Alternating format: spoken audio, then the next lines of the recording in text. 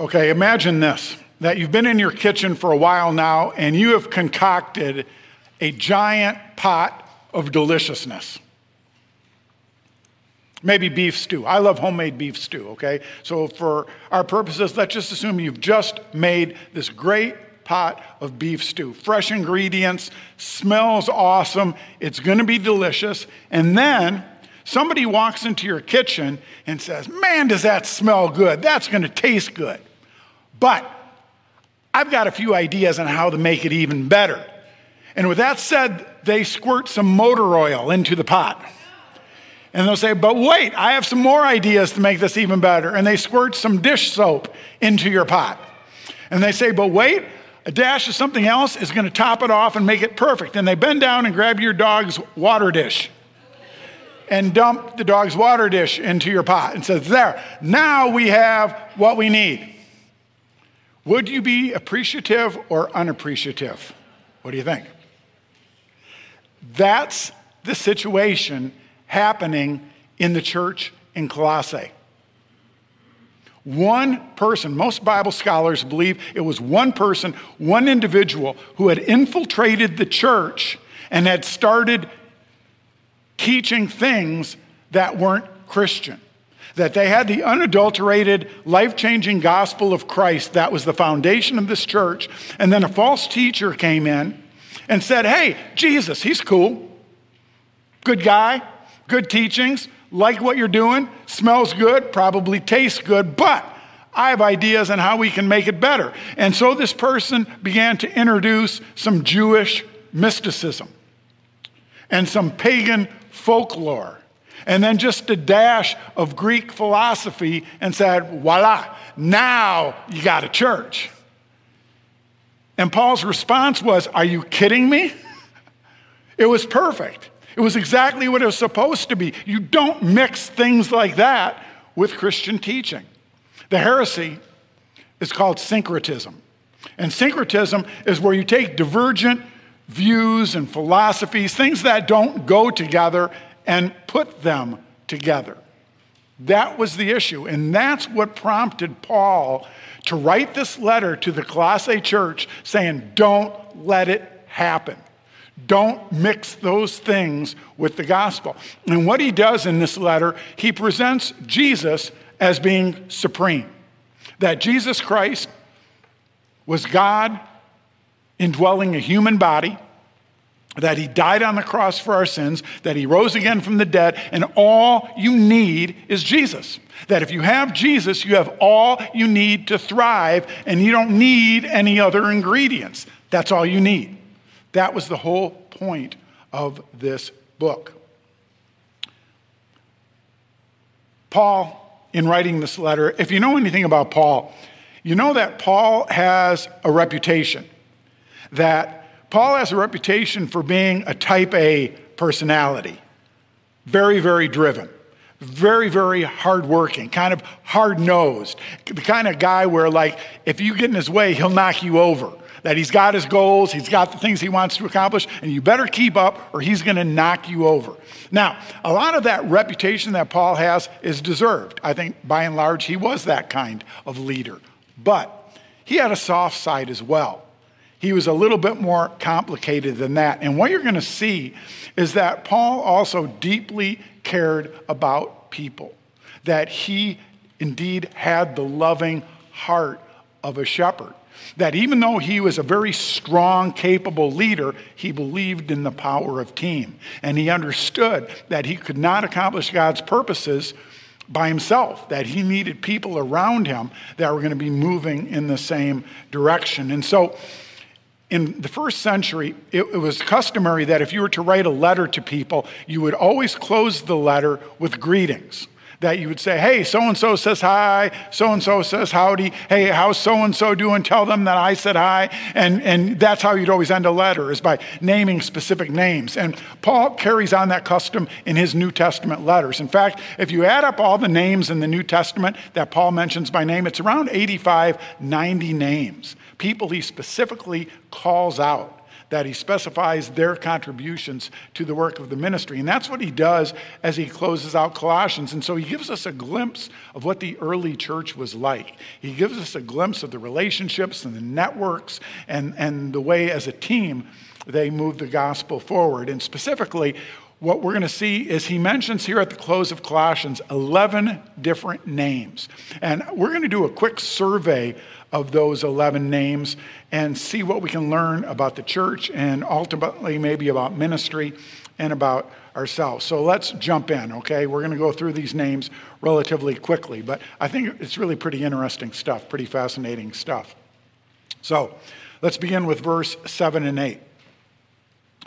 Tychicus will give you a full report about how I am getting along. He is a beloved brother and a faithful helper who serves with me in the Lord's work. I have sent him to you for this very purpose, to let you know how we are doing and to encourage you.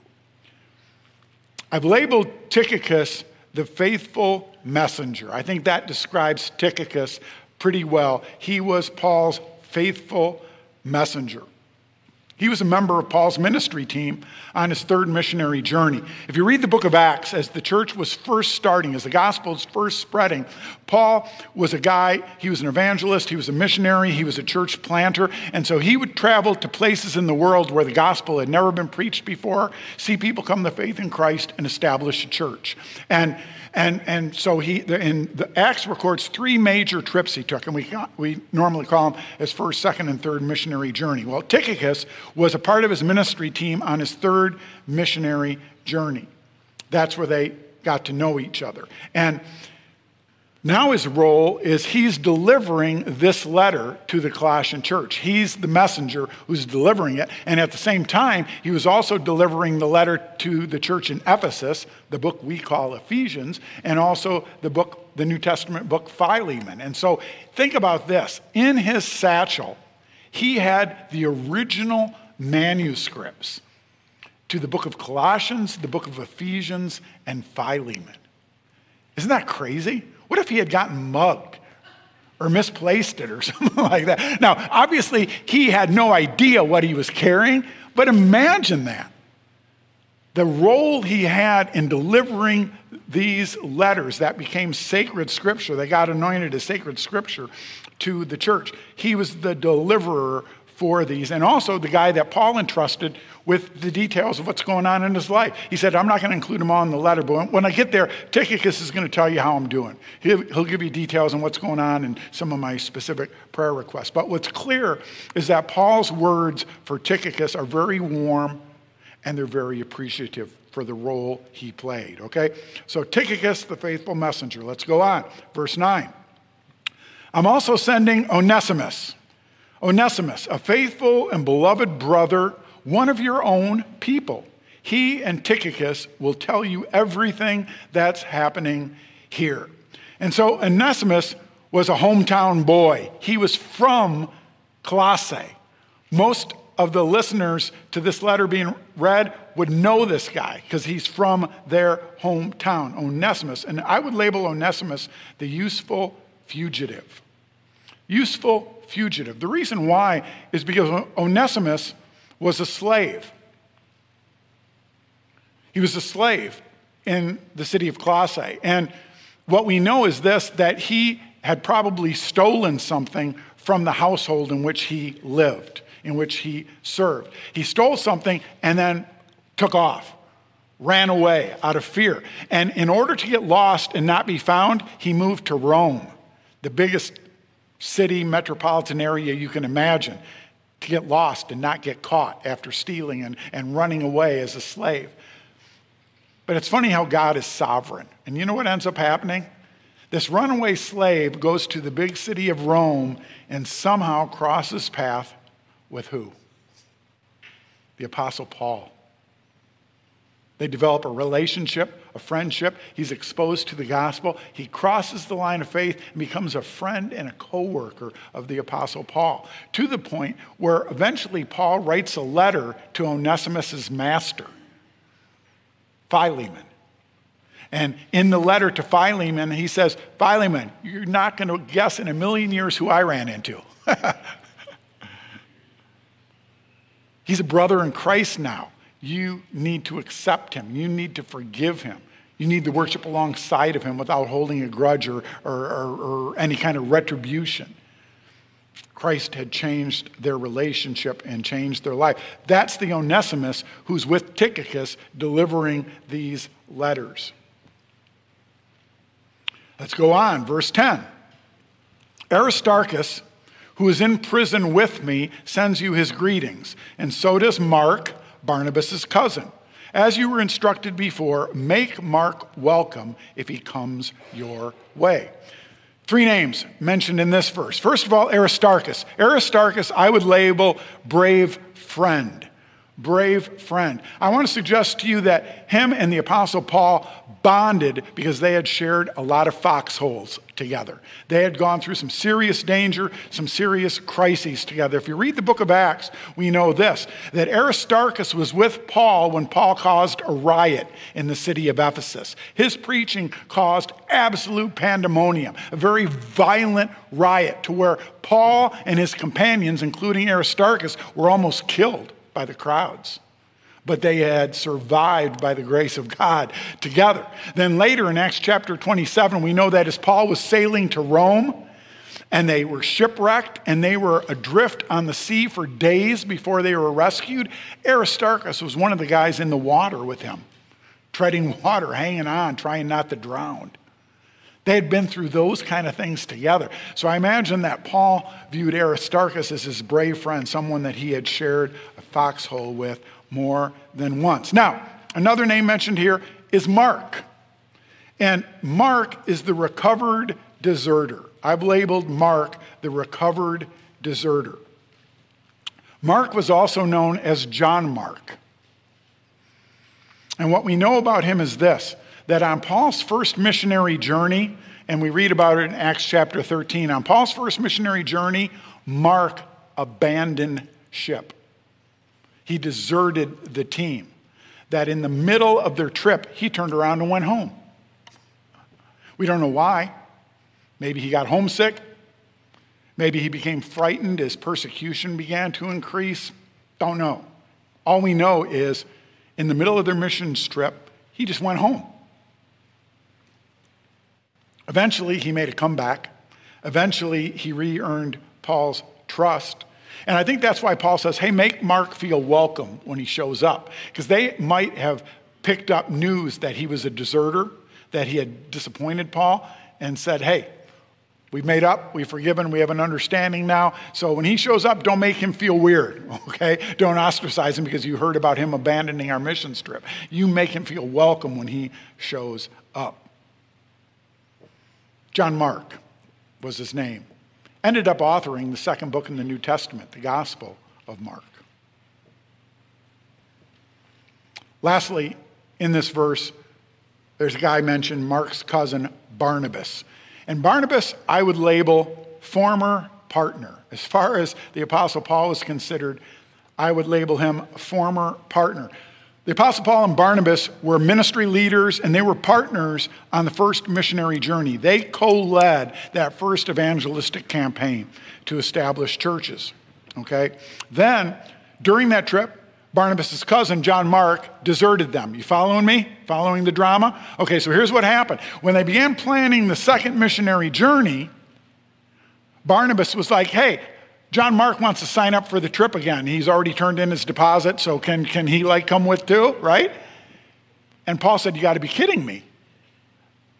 That little rascal abandoned us first time. I'm not taking him again. Fool me once, it's your fault. Fool me twice, it's mine. I'm not bringing him. And Barnabas was like, you got to be kidding me. He made one mistake. Give me a break. And besides, he's my cousin. You got to let him go with. And they went back and forth. And the book of Acts actually tells us that Barnabas and Apostle Paul went separate ways. They couldn't agree on this. And Paul said, it's not happening. I'm not taking that dude. And Barnabas was like, if you don't take him, I'm not going with you. And they formed their own mission trips and went their own way. And Barnabas took his cousin, and Paul took other people. I love the way the New Testament is so real.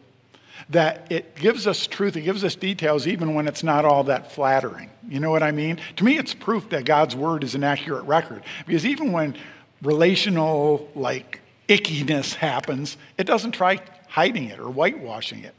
And so these two men who were leaders and respected each other had to part ways because they couldn't agree on this. And so Barnabas was a former partner. We assume that they eventually made up, that they came to some kind of understanding, but no longer worked shoulder to shoulder in ministry. Okay, going on to verse 11. It says, Jesus, the one we call Justus, also sends his greetings. These are the only Jewish believers among my co-workers. They are working with me here for the kingdom of God, and what a comfort they have been. Jesus, Justus, I would label the unknown helper. The unknown helper, because all we know about him is what we read here. He was Jewish, a Jewish convert. He was a comfort to Paul, and he helped Paul. That's all we know. He had two names. He had a Jewish name, which was Jesus or Joshua, a very common name. And then he had a Roman name, which was Justus, kind of like John Mark. John was the Hebrew name, and the Roman name was Mark. John Mark, Jesus Justus. All we know is that he brought Paul comfort. The church has always been full of unsung heroes, people who aren't well known, people who are behind the scenes, but they were faithful, and they did what God called them to do. And Justus, Jesus, is one of those guys. We know hardly anything, but we know he was a good dude, and Paul appreciated him. All right, let's go on, verse 12 and 13. It says, Epaphras, a member of your own fellowship and a servant of Christ Jesus, sends you his greetings. He always prays earnestly for you, asking God to make you strong and perfect, fully confident that you are following the whole will of God. I can assure you that he prays hard for you and also for the believers in Laodicea and Hierapolis. I had the label Epaphras, prayer warrior. Prayer warrior. Paul said he works so hard. This guy works so hard. And I'll tell you what he's really good at is praying. He prays for you guys constantly. He's earnest in his prayers for your spiritual development. And now what we know about Epaphras is this. He was the founder of the church of Colossae. The Colossian church, he founded it. That Epaphras was saved under Paul's ministry in Ephesus, came to know Christ, his life was changed, went back to his hometown of Colossae and began sharing his faith. And his friends and family started crossing the line of faith, coming to trust in Christ. They formed a church, formed a Bible study, started getting together once a week for worship, and it was the church. So we know Epaphras was an evangelist. He knew how to share his faith. We know he was a leader. He organized the church. And so Epaphras was like the man. So everybody knew him. Everybody knew his name here. And Paul said, man, I love this guy. He works so hard, but I'll tell you what he's the best at is praying. He gets at it when it comes to prayer. And you need to know, I hear him praying for you guys all the time. All the time. Okay, verse 14. We're making our way through here. We're going to get through this together, okay? Check it out. Verse 14. Two other names mentioned. Luke, the beloved doctor, sends his greetings, and so does Demas. Two guys. First of all, Luke. Luke, I've labeled the attending physician. The attending physician. I want to suggest to you, if we had to speculate on who Paul's BFF was, it's Luke. I think Luke was Paul's closest friend, his most faithful, loyal friend. Luke was a doctor, a physician by trade. And so we know he was very well educated, very sharp, intelligent guy. He was very well esteemed in his community. And he was one of Paul's ministry partners. He accompanied Paul on a number of his ministry trips. And specifically, for 2 years, Paul was in jail in Caesarea. Luke was with him the entire 2 years. For 2 years, a separate imprisonment, he was a prisoner in Rome for 2 years. Both of those 2-year imprisonment, Luke was with him the entire time. To keep up his morale, I want to suggest to keep up his health. that he monitored Paul, that he brought him medicines when he needed it, that he's probably an advocate for him to be treated as well as possible by his jailers. But during that time, Luke didn't go anywhere. He stayed with his buddy, Paul, and took care of him the best that he could. I think Luke was an incredible guy. Luke also authored the Gospel of Luke, and he was the author of the book of Acts. Little trivia fact. Most people assume Paul wrote most of the New Testament. And what's true is he did write most of the books, right? Romans, 1st and 2nd Corinthians, Galatians, Ephesians, Philippians, Colossians, 1st and 2nd Thessalonians, 1st and 2nd Timothy, Titus, Philemon. He wrote most of the books of the New Testament. But if you want to count words, if you want to actually measure who wrote most of the New Testament, it's actually Luke. He wrote a very long Gospel of Luke. He wrote a very long book of Acts. And so actually, he wrote more of the New Testament than Paul did. I think that's pretty funny. I've got a weird brain, but I've got to envision they talk trash to each other about who was going to write most of the New Testament, you know? Well, Luke won. He beat out his buddy Paul and said, nope, sorry, dude, I'm first, okay? I don't know. Do you think they talked trash first century? Of course they did, right? People have always talked trash. That's as old as the Garden of Eden, okay? I'm convinced of that. Okay. Luke's mentioned, and then he says, Luke, the beloved doctor, sends his greetings, and so does Demas. Demas. I think he's the fading follower. That if we had to summarize him in 2 words, he was the fading follower. He's mentioned here in 2 other places in the New Testament. And the only thing we know about him is found in 2 Timothy 4:10. All he's mentioned here is, hey, Demas says hi too. But in Paul's last writing, shortly before he died, the last book he wrote was 2 Timothy. And shortly before he died in 2 Timothy, he mentions Demas, the same Demas, by name. And this is what he says. Demas has deserted me. Demas has deserted me because he loves the things of this life and has gone on to Thessalonica. It's sad. It's a sad ending. In fact, that the only thing we know about Demas is that at one time he was a faithful follower. At one time he was a partner of Paul. But at the very end of Paul's life, perhaps at a time where Paul needed him the most, Demas faded away. That the things of this world were just too tempting for him. He lost his focus. He left the faith. He moved on. It happens. Demas, the fading follower. Verse 15 says, please give my greetings to our brothers and sisters at Laodicea and to Nympha and the church that meets in her house. Who was Nympha? I would say she was the visionary hostess. The visionary hostess. Now, I'll tell you, there's a little bit of controversy here that in the very earliest manuscripts of this letter, very ancient early manuscripts of this letter, some of them say Nympha and some of them say Nymphus. Nympha is the female version. Nymphus is the male version. So there's some controversy. Is this a man or a woman? We're not 100% sure, okay? Really doesn't matter a whole lot, but because just one letter makes the difference on whether it's a male or female name. But bottom line is, this woman, this hostess, hosted the church in her home. In early Christianity, they didn't have church buildings, right? They didn't have church buildings. At churches, groups of people gathering together met in people's homes. And typically, it was the wealthier people who would host this simply because they had bigger homes. They could accommodate more people. And there's actually archaeological finds in ancient New Testament cities that show that they made alterations to their homes to accommodate larger crowds because their church met there. But you see, a hostess had to be generous, opening up their home like that, but they also had to have a vision for the gospel and a vision for ministry, because technically under Roman occupation, it was illegal to do that. Christianity was an illegal religion. It was an illegitimate religion. And if you hosted something like that in your home, you risked your home being confiscated.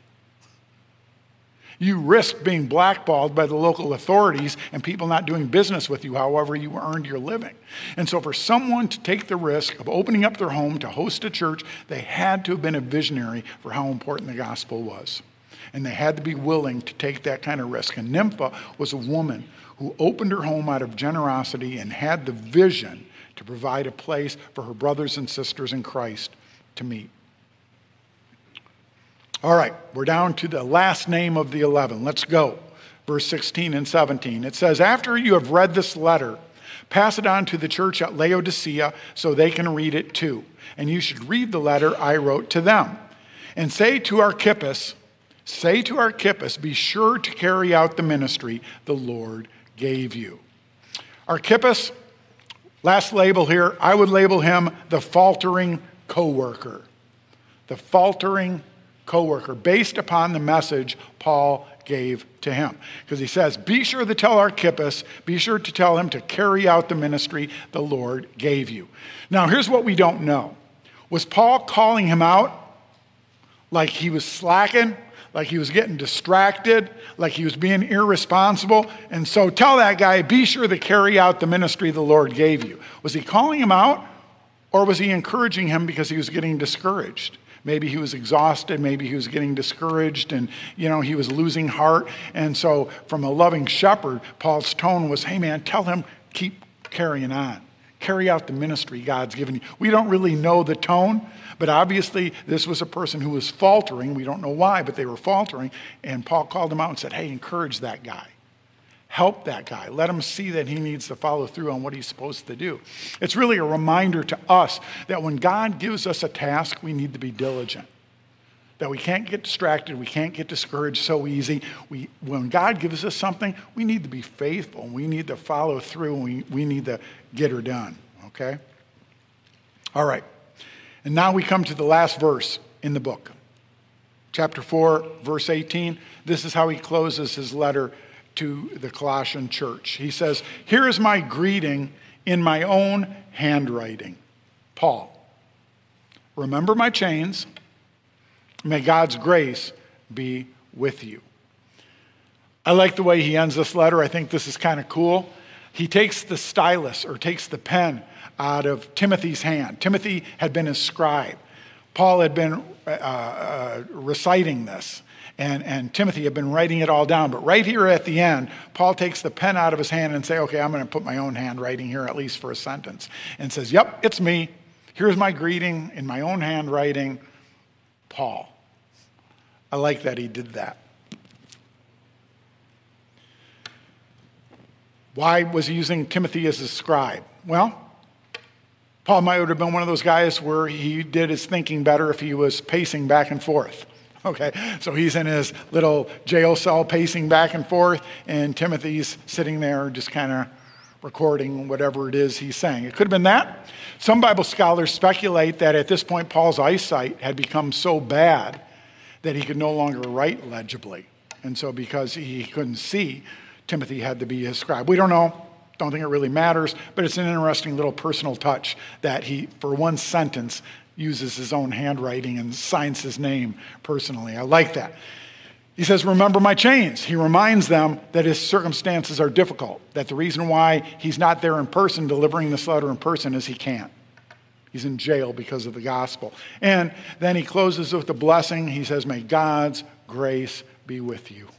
What a blessing to give to other people, that God would bless them, that God would give them undeserved blessing. It's the blessing you and I need to give to each other, and the blessing we need to be willing to receive from others as well. Okay, so real quick, 4 vital lessons. When you think about all these people that are mentioned, and all the relational dynamics, and all the networks, and all the paths that were crossed with all these different people, let me give you 4 vital lessons for us, okay? The first is this: the church is people. The church is people. We use the word church in a lot of different ways. We use the church to describe this building. We say, oh man, I forgot my jacket. I got to go back to the church and get it. Or we say, hey, I drove by the church today. We mean the building, right? And sometimes we say, oh man, church was awesome today. Or I got so much out of church. We're talking about the worship service. We're talking about now, right? We call that church. But when you use the word church biblically, like the New Testament uses it, it means people, a called out assembly. Those who are followers of Christ who gather together in a specific location to serve him. Folks, the church is people. The brothers and sisters in Christ that are sitting around you together collectively, we make up the church. Make no mistake, the church is people. Okay? Secondly, relationships are vital to effective ministry. Relationships are vital to effective ministry. You need people to do the work of God. We've got to love each other. We've got to get to know each other. We need to partner with each other. We need to make allowances for one another. And we need to develop relationships in order to do God's will here on earth. Third lesson is this. We need to recognize contributions and be generous with our words. Paul noticed who was doing what. You need to do the same. Have you ever thanked the person who's watching your kid in the children's ministry area right now? Have you ever looked them in the eye or given them a hug and say, thanks for missing church so you could take care of my kid? Have you ever noticed the smiling face greeting you as you come in the door? Have you ever thanked them for doing that, or the person at the welcome center? Have you ever, after the service, gone up to the guitar player and say, man, I couldn't play guitar in a million years, but I'm glad that you do. Thanks a lot for using your talents for God. Do you ever recognize the contributions around you and are generous with your words towards others? I hope that's a habit that you can develop like Paul did. And then fourthly, many different roles, all are needed, one team. Some people are in the spotlight, ta-da! Some people are behind the scenes. Some people are extroverts, some are introverts. Some people have the gift of task-oriented kind of stuff. Some people have the gift of people-oriented kind of stuff. We're all different. We're all different parts of the body, but we're all vital, we're all important, and we've got to function as a team. Here's how I want to conclude. I want to ask you this question. Here's how I want to conclude. If Paul wrote a letter to ACC, and how cool would that be? If Paul wrote a letter to ACC, 3 questions I want to ask you. First of all, would you be mentioned? Would you merit your name coming to his mind as he thought about our church? Do you think maybe you might be mentioned? Second question is, what would he say? If you are mentioned, hopefully it's not, yeah, and tell so-and-so to get off their butt and get busy working, okay? Hopefully it wouldn't be something like that. Hopefully he'd say, hey, and thank so-and-so for doing something positive, doing something productive, doing something good, something that's a blessing to others. If you were mentioned, what would he say about you? Would he be calling you out? Would he be commending you? And then the most important question, I think, is what would you want him to say? If you were to leave a legacy at ACC by being mentioned by the Apostle Paul in a letter to us, what in your wildest dreams would you like him to say about you? And then guess what? Live that life. Live that life. However you want to be remembered, the legacy you want to leave at this church, live your life in that way. Volunteer in that way. Reach out in that way. Invest in relationships in that way. You're in control of that. You can serve Christ as he leads you. It's just the decision you make to commit yourself to it. I pray that every one of us in this room would either get into the game, would get back into the game, or would up our game, that we would use our relationships and our people power to make a difference for the sake of the gospel. Amen.